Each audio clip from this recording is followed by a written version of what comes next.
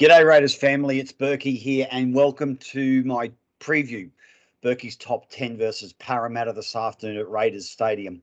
Guys, big game, really big game this one. Another litmus test for us. We're at home, Sunday afternoon, big crowd. I love these type of games. I really think we rise to the occasion for these, as will Parramatta, who are a very, very well-coached, well-disciplined side. They're not in the top three, top four for no reason. They play a really solid game, low error count. And as they proved last week against Manly, they have the fortitude and the willingness to come back and keep to their systems and processes. So, look, it's a great afternoon. We're 3 on the trot against Cronulla and South, who were in the 8 the last 3 weeks. But it's one that we need to get under our belt just to keep that momentum and that confidence going. But let's dive into Para. I've got 4 main areas where I think we need to control. Mitch Moses is the head. So a lot of the play will revolve around him, the kicking game, getting to field position. He'll be on the right edge for Parramatta. So our left edge in defence, which is Jack and co, which is good for us because Jack can certainly put pressure on Moses and his runners. But most everything will revolve around Moses. So we probably can't shut him down totally and completely. But what we do need to do is take his ball time off him. So the only way you take ball time off a ball player is for the inside men. So I'm talking markers and our middles to put pressure coming from where they are running to him to try and take that ball time off him to set up plays. So we really need to focus on that. We can't do it for 65 or 70 minutes or 73. It's got to be the full 80.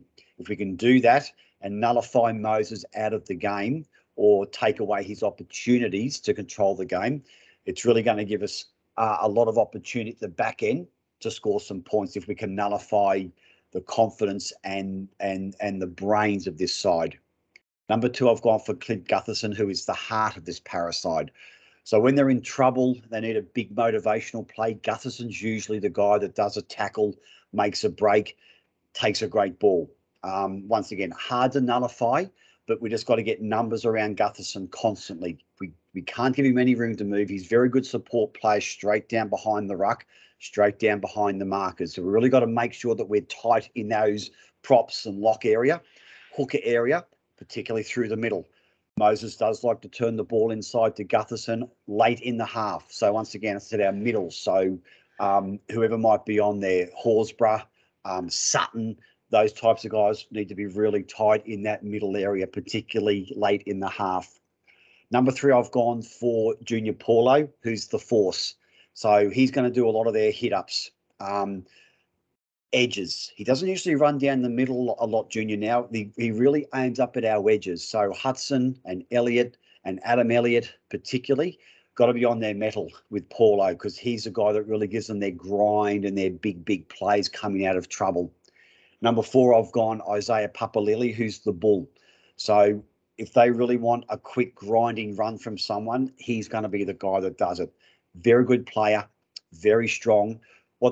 And how they use him effectively is a quick spread. So they may get caught in our 20, but they'll do a quick spread out to Papali'i, who really gives them 15 to 20 metres from a standing start.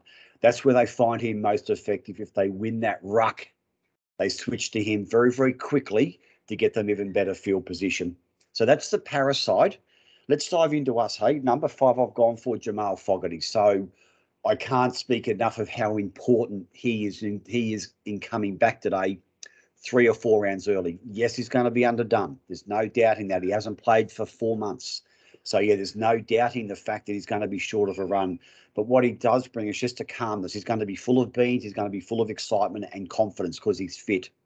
But he's going to bring that calmness on that right edge. So right edge will be Elliott, Jamal on his inside.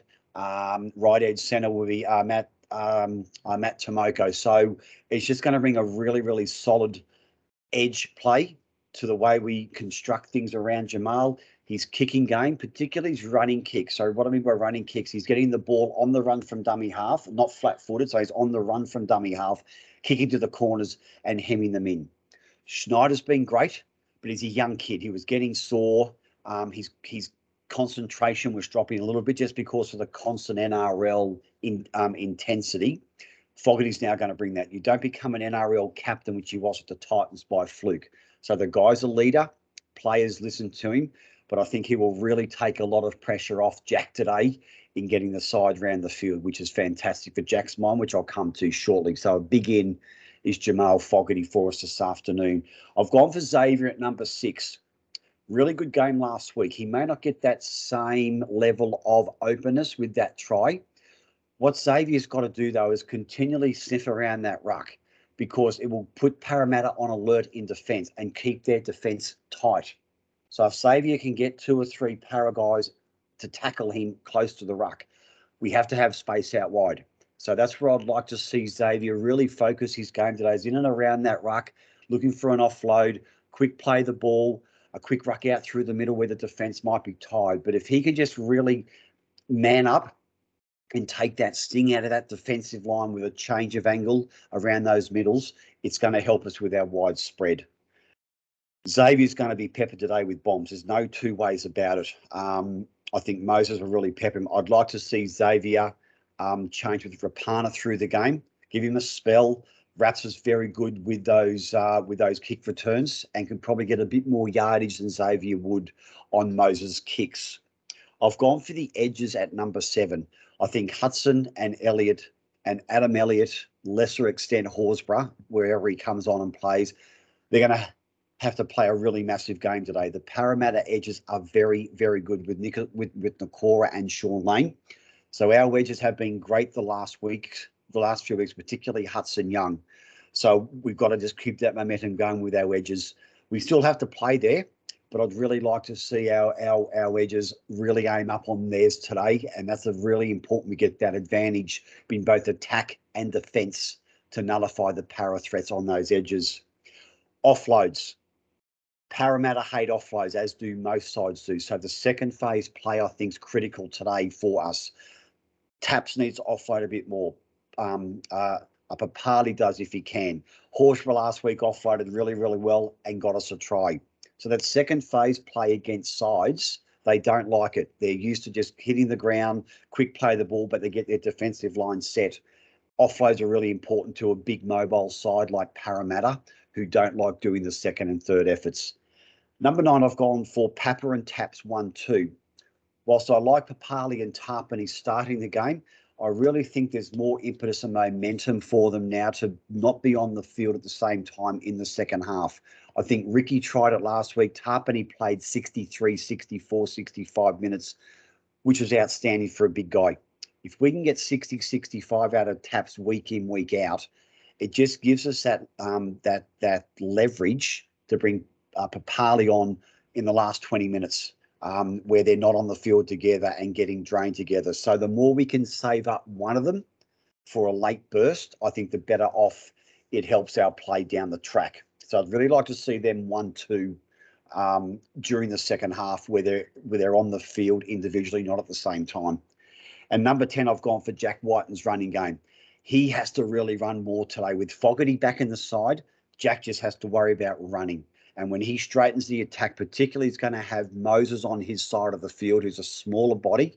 I think Jack heading back in towards that play the ball, that edge area, but straightening the attack, bringing 2 to 3 defenders in with him. And Jack has a great quick play the ball, landing on his stomach and getting up quick. Can really give us some momentum going forward. Jack's kicks, left foot kicks to that corner, where he's got to aim up against Bailey Simonson, I think is really critical as well. So if his kicks can hit the grass and we can move up on both sides and really hem Para into the corners of GIO and make them really work out, get their big forwards back there, which they don't like to do, and really aim up in defence, I think Jack's running game today is going to be really important to us, give us field position and keep that second, third phase play going down through the middles. So, guys, that's it for my top 10 today. As always, I really, really appreciate your support here on Berkey's Top 10. Hit me up on Twitter, subscribe to my YouTube channel, comments here on Facebook. I really love getting back to you, passionate Raiders fans, about all great things Green Machine like. So, guys, that's it today. Looking forward to tonight's game or this afternoon's game at 4 o'clock, guys. And as always, this is Berkey, Bleed Green, out.